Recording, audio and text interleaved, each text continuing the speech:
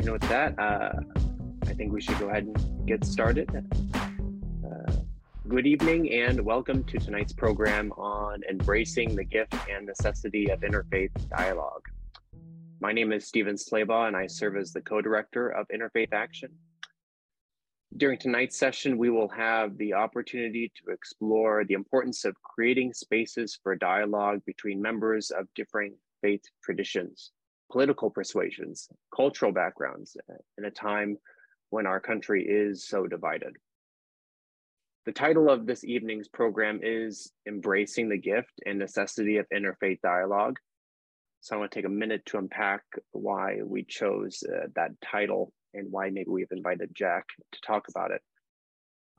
Interfaith dialogue is at its most basic level, people of differing faith traditions coming together for conversations. And this dialogue often looks like people might think of high-level dialogues between religious leaders or religious organizations, but it's also the case that this can take place at a grassroots level. These conversations can have a variety of goals, such as promoting cross-community interaction, conflict resolution, or even advocating with one another for peace and justice. The setting for these conversations is aimed at mutual understanding, not competition, mutual problem solving, not proselytizing. It's about learning from and with one another. My own journey with interfaith conversations started at maybe a rather late point when I attended a small liberal arts Baptist school in South Dakota. And I took this world religions course where I was required to visit a local synagogue and a local mosque. And as someone who grew up in an evangelical Baptist tradition, going into these spaces, I was maybe a little bit prepared for debate, to be met by people who might try to change my mind or whose mind I might try to change. But it turned out through those encounters, my mind was changed. I was overwhelmed and perhaps even a bit surprised by the warm hospitality that me and my classmates received in these faith communities.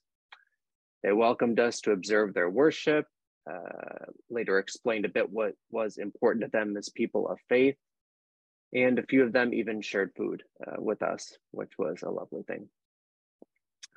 From that first holy encounter in South Dakota until now, my experience has been that people from different faith traditions are a gift to one another with rich traditions and offerings, if we would only have the posture of listening and learning and a desire to work together for common goals. Tonight, we are honored to have with us someone who has been facilitating these conversations for quite some time, Jack Gordon, who's joining us in his backyard. All of it. Anyone else in their backyard today in Michigan? No. Jack is the host of the weekly radio show Interfaith-ish on Tacoma Radio in Tacoma Park, Maryland. And his show is described as conversations about what we believe, why we believe, and how we navigate the common ground and differences between our traditions. With a rich history of facilitating over 100 interfaith conversations on this program and beyond, Jack has been actively engaged in the DC area interfaith scene since 2010.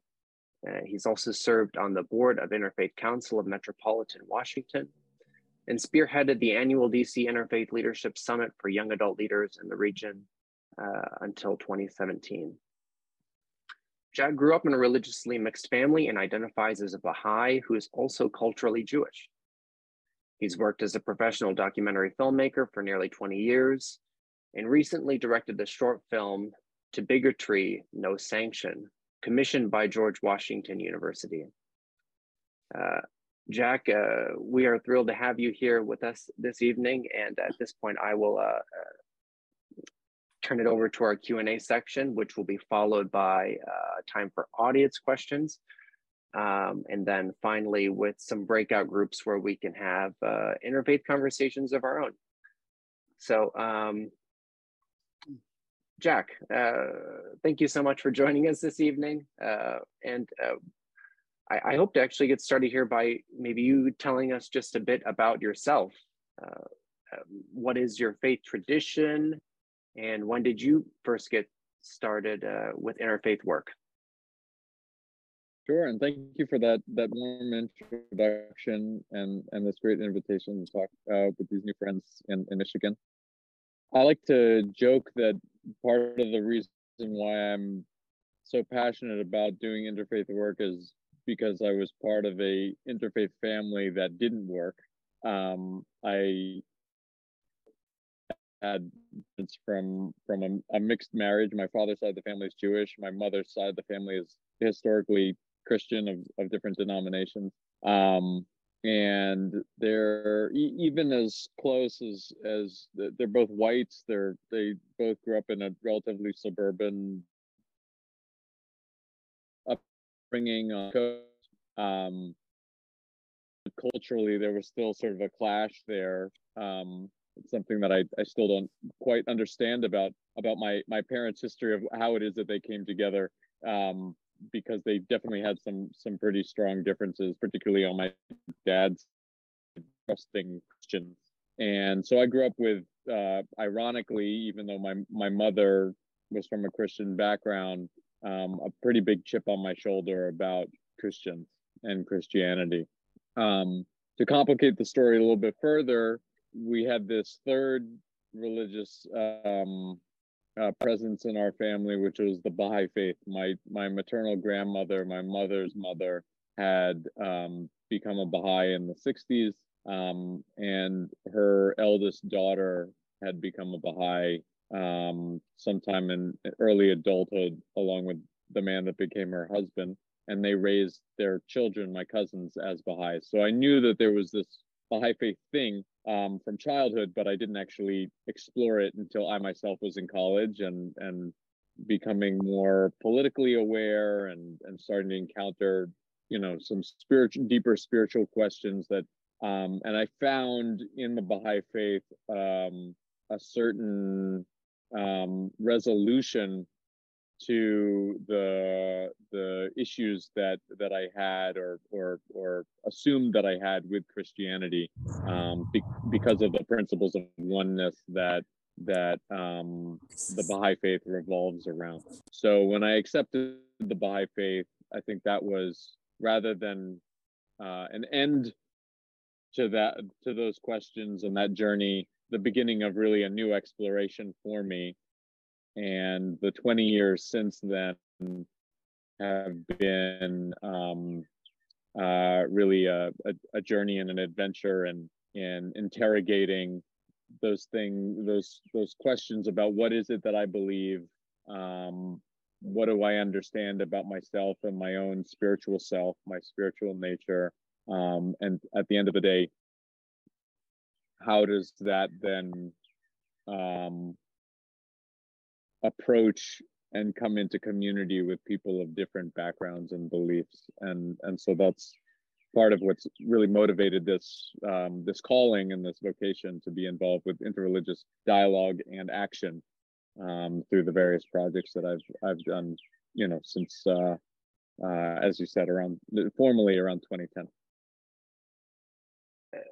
Jack, I'm just wondering, how did you first get involved in interfaith work in sort of a professional setting, given all of those, your really rich family history, on a professional level?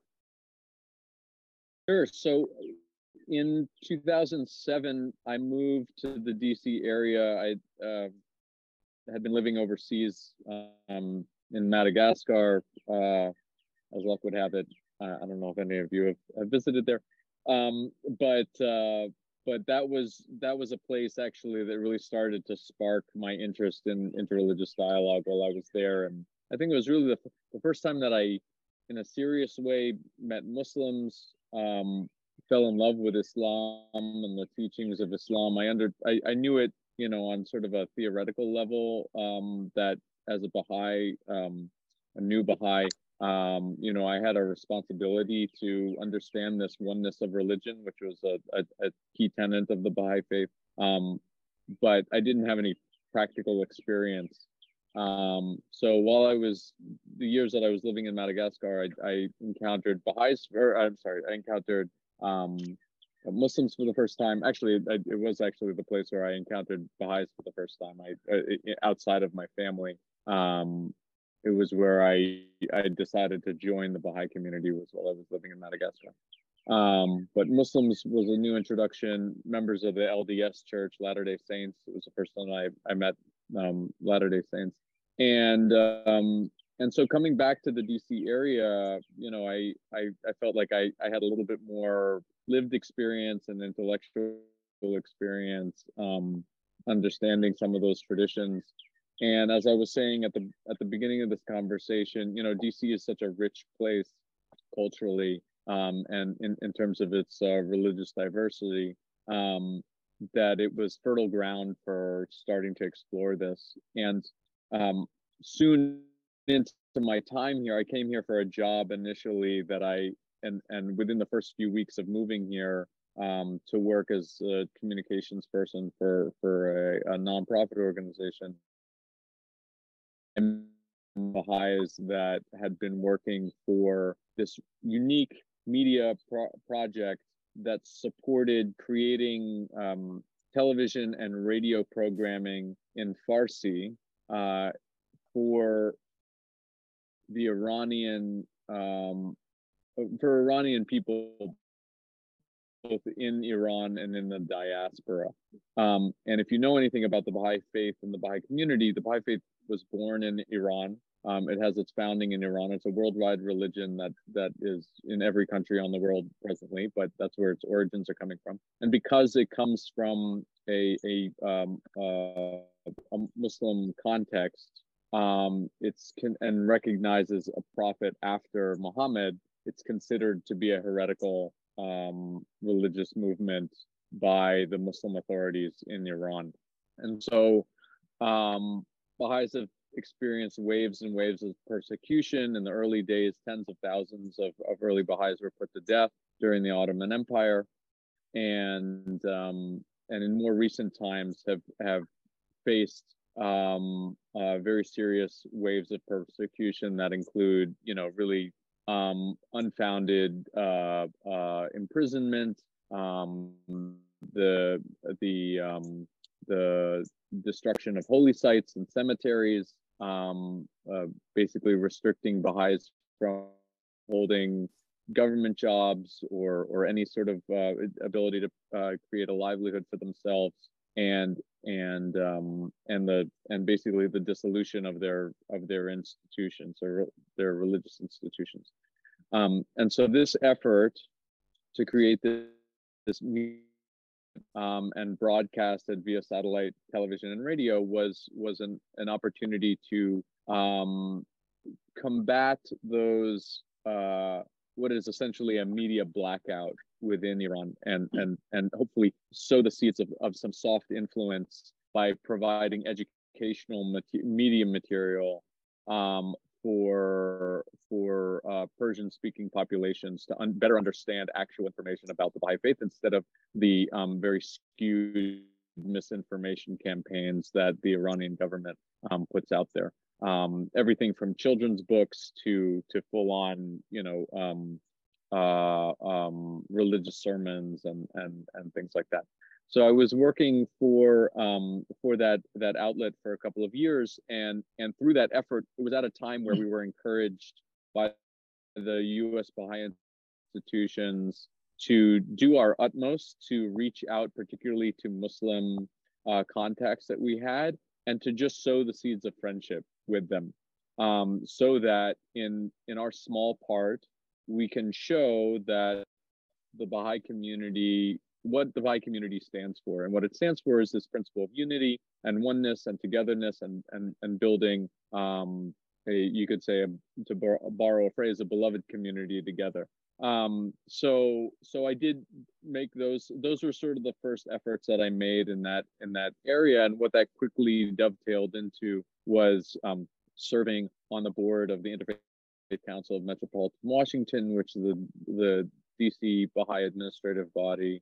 Our DC Assembly appointed me to in 2010, and then I successively did a number of media projects and Young Leaders Summit that you were talking about earlier, to help support those endeavors. And along the way, because of my day job maker, what inevitably happened was that the people that I was coming into contact with at these various religious institutions found out about my professional work, and then would hire our company to help them with video production and their efforts and things. So it actually built this a series of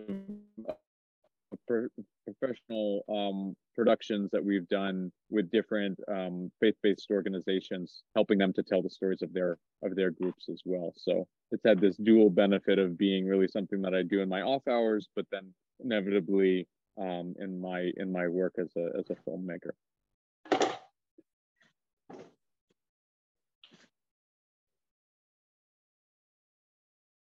Wonderful. Thank you, Laura. I'll turn it over to you. Yeah. Hi, Jack. So you've facilitated over 100 interfaith conversations on your podcast, Interfaith-ish, which you describe as conversations about what we believe, why we believe, and how we navigate the common ground and differences between our traditions. How did you begin this journey of facilitating interfaith podcasts, and what are some lessons that you've learned about interfaith conversations along the way? Yeah, so that sort of picks up where I left off my last comment. So when I was with the Interfaith Council, the first thing I noticed is that I was the youngest person at age around 27 at that time by about 10 years of pretty much anybody else that was on the board of that institution. These are representatives that the various churches and mosques and communities would send to be part of this this collective group, and really it was a group that was created. I think it was I want to say in the late 70s, early 80s, and can boast the greatest degree, I think, of religious diversity at that time, where it had, very quickly, I think 11 historic faith communities that were represented. And when I say faith communities, all of Protestant Christianity was named as one. So Protestant Christians was one, Catholics was another, Muslims, Baha'is, Buddhists, etc., going down the list. So there was really a rich diversity of people that were around that table, and I was meeting a lot of them and noticing that a lot of them had grayer hair than I did. Now I have more gray hair, but the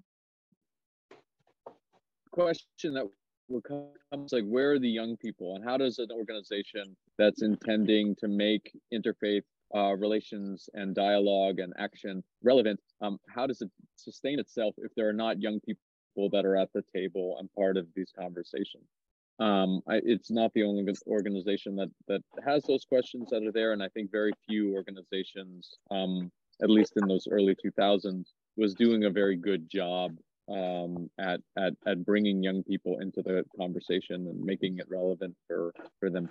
So that was something that I sought to do right from the outset, and as I would get to know people, I was doing this interview series with other members of the board, and that introduced me to a lot of young people that were sort of the deputy, the assistant director of a program, or the deputy or assistant minister, assistant rabbi, and so on and so forth. And so we put together this sort of cadre of young people that had a very different conversation than the people that were the head rabbi or the head imam or what have you. A different type of conversation would happen when we would gather.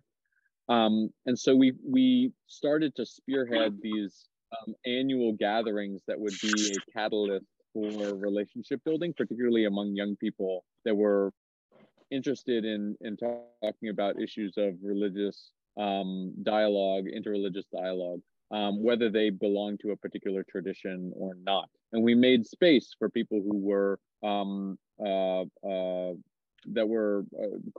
multiple faith traditions, that claimed no particular faith tradition, that were academically exploring religion, or atheists, but also believed in social justice and the power of bringing multiple communities together.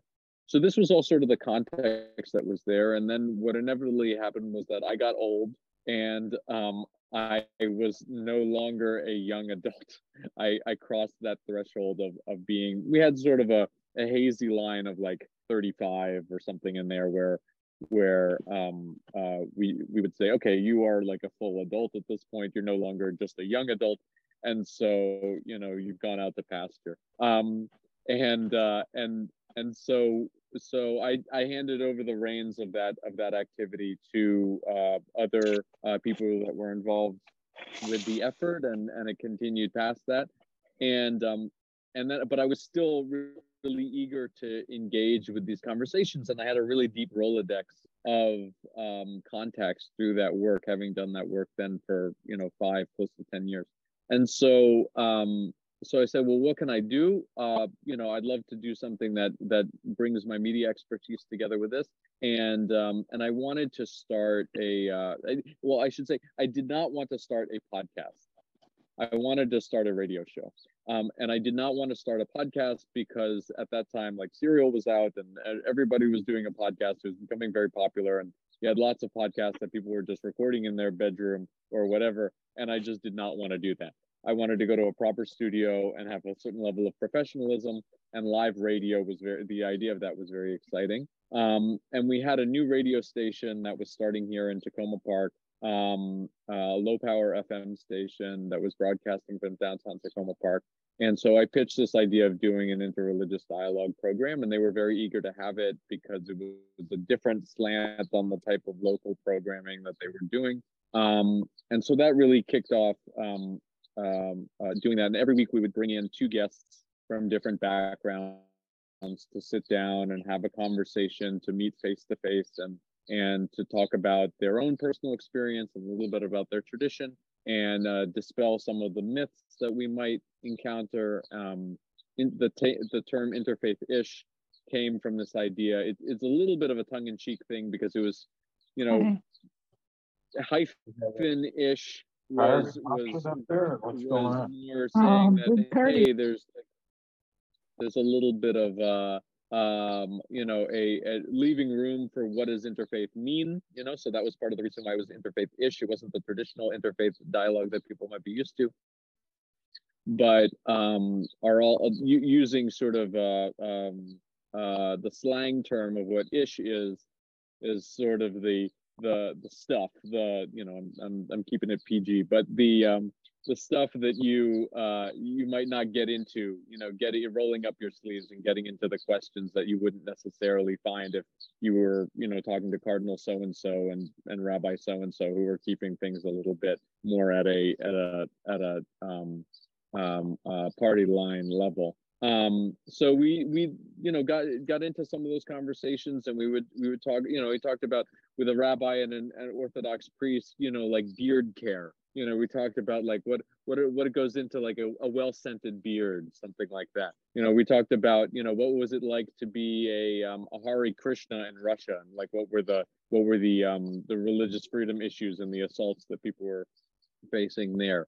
We talked about it, things like if you were a interfaith themed professional wrestler, what would be your finishing move, and we talked the Holy Ghost slapback, was some of the things. So we had fun. We sort of made it light and got into some deep things there. And then of course then the pandemic hit, and I ended up with a podcast that I recorded in my bedroom anyway, despite my best efforts. But really what that turned into was an opportunity to reach out to people beyond the DC area. And we quickly pivoted to say, how can we then use this opportunity if we're all stuck at home to talk to folks in other parts of the countries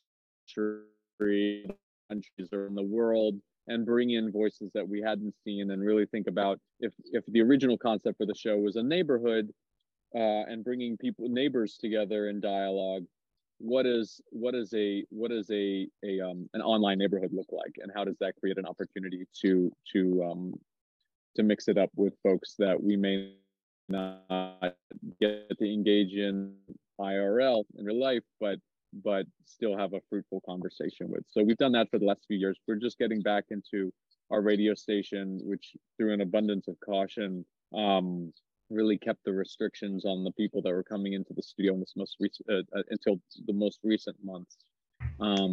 But since then, I've pivoted now to having a series of conversations around music, and talking about music and the spiritual themes that different musicians, both secular and religious, are encountering in their in the music and the art that they create, the music that inspires them, and how we can think differently about what we consider to be spiritual music, and how we can appreciate the spirituality that really is inevitably at the core of that music making process. If we consider, music to be a divine expression as well, that the arts are actually a divine expression, and complicate the question of, what does spiritual music sound like? Does it sound, can we find something divine in pop music? What are the things that we find there? And it's yielded a number of really lovely conversations for all of you who are music lovers and have a deep appreciation of the myriad forms of music that are out there. I'd encourage you to look at some of those conversations, even if you're not particularly into the genre of music that the person creates, because I think there have been some really beautiful conversations there that have surprised me a lot through those explorations. Thank you. Yeah, I love that you've created these spaces for all of these, different, little bit different take on interfaith. So in facilitating these conversations, the space that you've created for these dialogues between members of many different faith traditions, political persuasions, cultural backgrounds, could you talk a bit about the importance of creating those types of spaces in our current religious and political climate? Yeah, when we started out, the sort of watchword that we had was that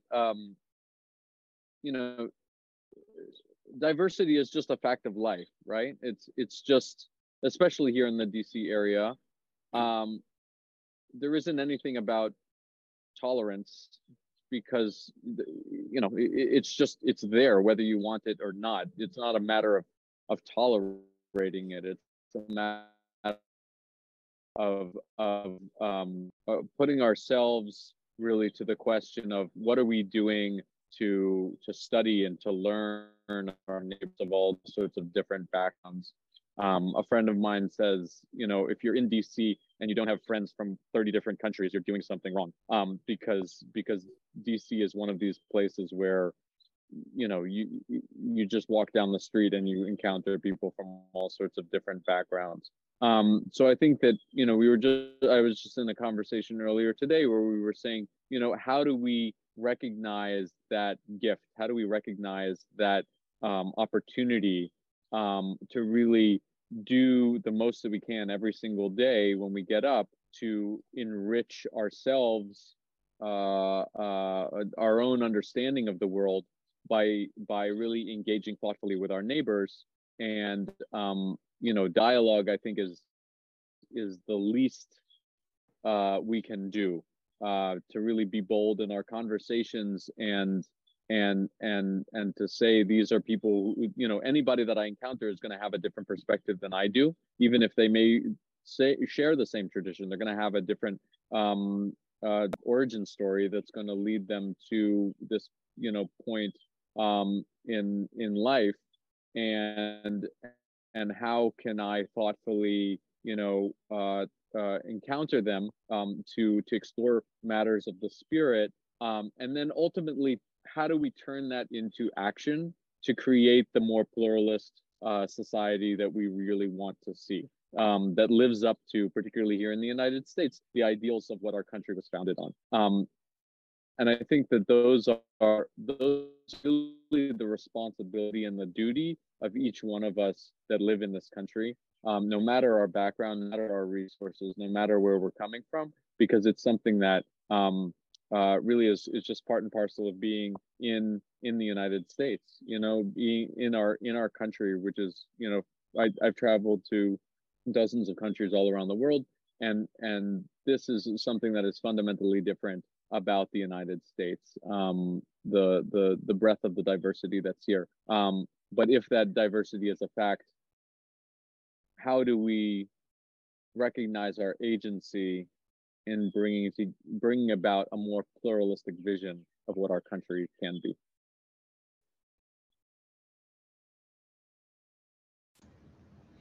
Wonderful, thank you. Stephen, you had other questions? Yeah, the time is creeping up, so maybe I'll ask one more before we open it up for a few minutes to you all. But you know, Jack, something that really, you know, the way I discovered you was I typed in Interfaith into Apple Podcasts, and I listened to a number of these podcasts, and frankly, there weren't that many options. And secondly, and you talked about this, you were really talking about difficult issues with a very wide array of folks. So, you know, if I look at some of the titles, just scrolling through here for this group, talking about nuclear warfare, the war in Ukraine, abortion, reimagining January 6th, you know, Dune and Islam of the future. So, I mean, there's a really wide array of conversations, and it always struck me the grace with which you handled at times varying perspectives on different issues. So I wanted to encourage people to check those out and check out some of your work, as I think really exemplary of what it means to create these kind of spaces where we can ask the hard questions, where we can engage politically, as well as from our religious perspectives. But I did want to add that before I move into this final question. And that is, here at Interfaith Action, we find that many of our efforts are focused on building interfaith community through action. And so I want to ask you, in your experience, what is the relationship between interfaith dialogue and interfaith action? And if there are any examples from your experience that stand out.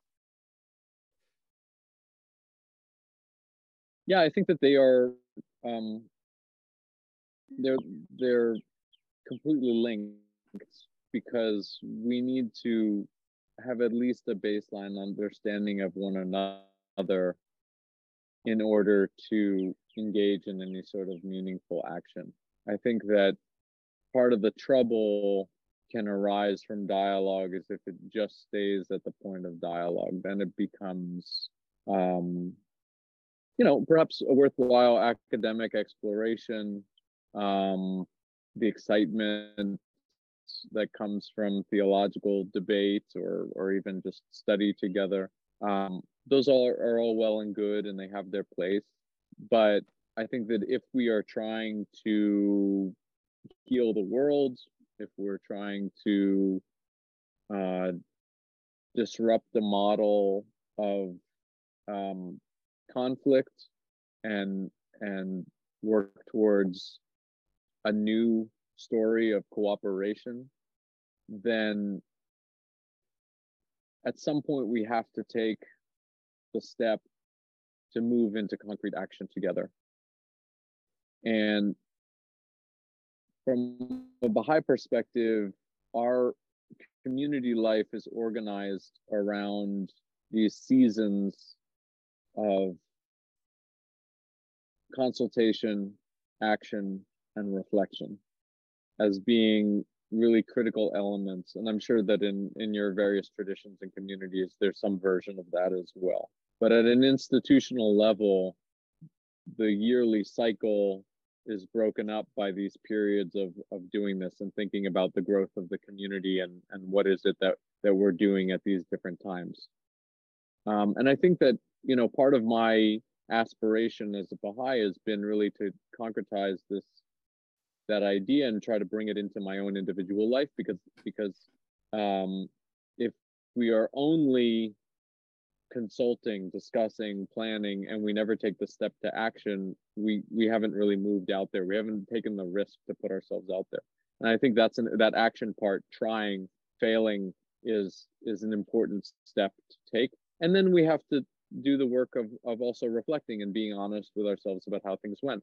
Some things will not have gone well. Some things will be brilliant successes, and we should celebrate those successes and talk candidly about what it was that didn't work as well, and then not be disheartened by the failures, or be satisfied with the successes, but say, okay, well, how does that take us to the next step? And then we consult again and start the cycle again to consult about what next is to be done. So I think that no matter what it is that we are doing in our neighborhoods, right now I'm very focused on my neighborhood level, and really we've moved into a new neighborhood within the last year and a half, and relationship building here has been really a critical piece of it.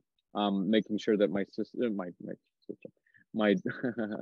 my daughter feels very safe and engaged and aware of our neighbors, and knows who they are, and they know who we are as a family and what our values are, have been really critically important. And that happens in a lot of different ways, depending on who it is that we're talking with. So we have a couple minutes for questions. I do really want to break up. So are there one or two questions from the group? Anyone have a question for Jack about what he's talked about, or what struck out to you? Thank you, Stephen. And Jack, you mentioned things that go well and things that don't. What sticks out in your experience as something that really brought you joy? And what's something that was rather disappointing in your interfaith work? Could you repeat that question? Can you hear me okay? Yes, I can. I said you spoke about things that go well and things that don't. So in your experience, what is in your interfaith work, what has really brought you joy, and what has brought you some heartbreak? I think that the joy comes from, as I mentioned, when those circles are thrown wider, because I think that inevitably, I'm a bit of an extroverted person. I like being around people. I get sort of a adrenaline or dopamine hit, from being around lots of people. And so it brought me so much happiness, for example, when we were having these young adult summits, to see that event would grow year after year, and that people would genuinely have fun at it, and they would come as strangers and leave as friends. And we have a Facebook group and a text thread, and now years on, we get together with some of those early organizers of that event to get our kids together, and they play, and they get to, we've joked about how we don't want to say middle-aged, but we're the mid-career interfaith leaders group now. And that's been just so much fun to have. I mean, I just genuinely love the people that I'm with, and I'm grateful for their friendship. So that's certainly a joy that comes from it. I think one of the hardships has come from institutions not recognizing the critical role that young people play, and struggling to recognize why it is that young people are not showing up to their activities, because there's always, I think, a tendency to do what's safe and what's easy, and I think that we really, at our institutional level, we need to really ask the hard questions of why it is that young people aren't showing up if they're not, and what can we do to make them more welcome, whether it's serving dinner so that, food is a great motivator for people to come. Maybe it's time of day. Maybe it's frankly, handing over the reins to whatever few young people are there and trusting them to plan the activity. And just saying, success or failure, we're going to support you 100% and encourage you in what you're doing. And we may not get it, and it may look very strange to us, but we trust your vision. I think that that's probably the best thing that a community can do, to create a space that is not overtaken by the veteran and very experienced leadership that may be there, but allow for a space to grow organically where it's just young people talking to themselves, as really a critical group, because then they will feel safer and more welcome to come into some of those institutional positions like board members and be able to take the reins then and yeah, so inevitably I think it comes down to a question of trust. Thank you. Well, I'm going to turn it over to Jack for these final few minutes. Jack, thank you for navigating this last part. Yeah. Well, I talked for a whole long time, so I'd really love to hear a little bit more from all of you about some of the things that that you all are working on there in the Michigan area, particularly on the action part of the Interfaith Action name. Each community is different, and so I'd be curious to know where there are those ripe opportunities for service or better understanding. Does anybody have any experience that they want to reflect on? Yeah, I would. So I am a member of Temple B'nai Shalom in Benton Harbor, and I am actually currently the co-president, about to be the actual president of the board. And I just wanted to say that your comments on the importance of getting the younger generation in really resonated, because that is that's how I ended up president. I was kind of voluntold. I was part of the board. I'd been on the board for several years, and now my husband's on the board as well. And the president at the time just kind of said, and Laura Kovnat will be joining us as co-president next year. And I was like, so I was like, okay. But congratulations and condolences. Thanks. I'm trying to own it, fake it till I make it. But the same thing, I have a team of older folks that have been with the congregation for a long time that are backing me up and helping me navigate that. And it really does make a huge difference. Our biggest struggle right now is trying to get, we have a small group of, Sunday school, Hebrew school children, and I teach at the Sunday school as well for, we're a small community. We've lost a lot of our older members over the last few years, unfortunately with, health and age, but, so trying to get some of the other younger families involved, has been a challenge, but I feel good because some of the things that you were saying, we're already working on. So that's I feel like I'm comforted and that we're moving in the right direction. But one of the things that we do in social action is our other current president, Ruth, paired up with a few other churches and secular groups. They have this group called United Through Motherhood, and we've done diaper drives. Right now, until there's a permanent storage thing, our synagogue, because we have a lot of space and not a ton of members, we're storing diapers and wipes for a diaper drive for Berrien County. We work with the health department distributing those because that is an issue that spans across faiths, and and that's something that people in financial hardship with small children really struggle with, because diapers are a necessity, but they are not covered by WIC or by EBT, like food stamps or anything like that. But it's a requirement for daycare, which is a requirement to have a job to try to, continue. So that's something that I really enjoy being a part of as well. So, and that's something that another way that we're kind of contributing and also trying to help younger folks with small kids and stuff, get on and stay on their feet. Yeah, that sounds like such a great practical way to, put those principles into action. And it sounds like, particularly if you have a number of young families,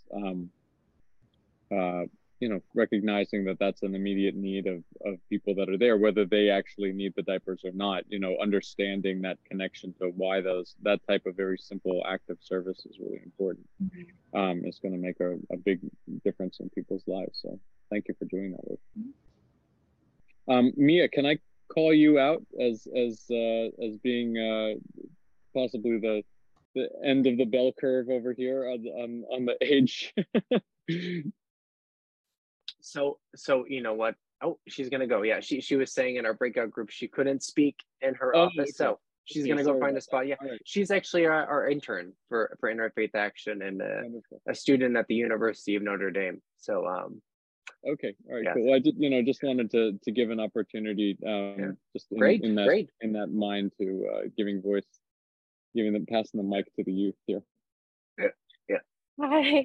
Hi. Thank you for calling me out. I guess, as Stephen said, I'm an intern, but for me, I grew up in Japan, which is a pretty interfaith space in a way because there's Buddhism, Shintoism, and Christianity that is practiced, and there isn't like one majority religion. I would say a lot of people participate in both Shintoist and Buddhist traditions. Like people go to temples and shrines. So it's also interesting learning about your background and how you were called to interfaith. But when it came to America, where Christianity tends to be the majority religion, I felt as though like I wish there was more interfaith spaces and acknowledgements, and that's kind of where I started to see how I can help create that space here as well. That's great.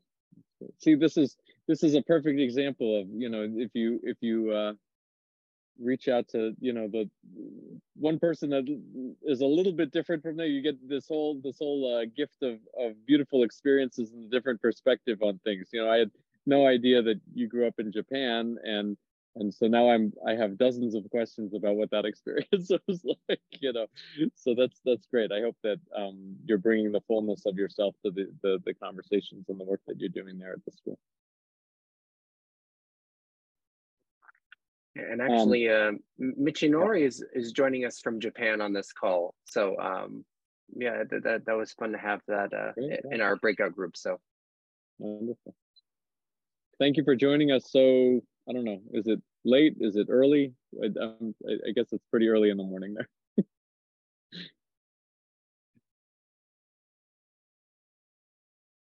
I think it's like a 13-hour difference right now because of daylight savings. So it's like the latest person I interviewed for my radio show was in Malaysia. It was in Kuala Lumpur, and so actually, the funny thing about it is that it actually is easier to do that. I have a team that I manage with my production company that is in Bogota, DC, the UK, Spain, and Madagascar.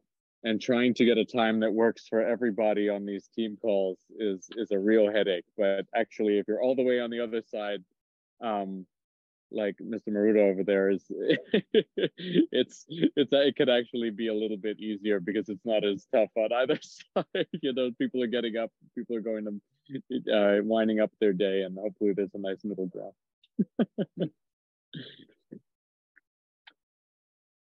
I would say a few words about what Interfaith Action does, since you asked. But a few of the things that are really important to us right now are gun safety. So actually, it's been a pretty momentous week in our state in that area, and we're really grateful for all of the partners who have been working on that. But that's been a priority for Interfaith Action. As well as issues around migration. And one area is supporting driver's licenses for everyone in the state. We have migration. We have promoting pluralistic democracy is another of our areas, and sort of countering some of the rising religious nationalism, especially Christian nationalism. But those are just a few of the things that we do. But we always look forward to these sorts of conversations, and it's always nice to hear what people in other communities are doing. But it sounds like you all are really tackling some pretty big issues. And I'll just say, as an outsider,